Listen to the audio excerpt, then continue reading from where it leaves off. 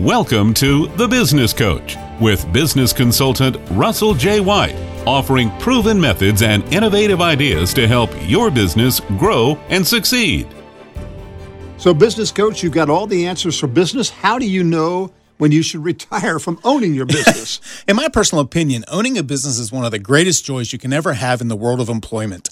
A small business becomes part of who you are, becomes part of your family, and you become an important part of the community. Done right, it can be one of the greatest accomplishments you can have in your entire lifetime.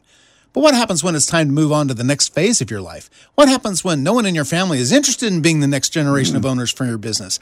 I am hearing these concerns from a whole generation of business owners. So what is it they need to do?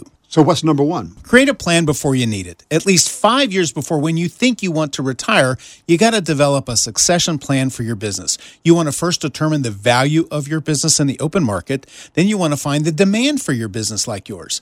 Then you want to decide whether you want to fund the transition to the new business owner or not. These are critically important details to determine well before you're ready to walk away. All right, second thing? Know what you're going toward. A small business owner is used to operating at a high level of focus, energy, drive.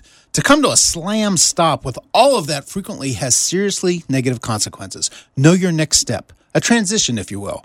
Do you want to consult in your industry? Maybe you want to look for running for political office or go back to school for some education. Have something planned as your next step as you step away from your business. And finally? Leave the business at the right time. Sadly, I see owners wait too long and their businesses drop from its peak from the owner not being at his or her best. Walk away as a champion, not the owner of a garage sale. For replays of The Business Coach, go online to WRHI.com. To reach Russell White, go to russellwhite.com.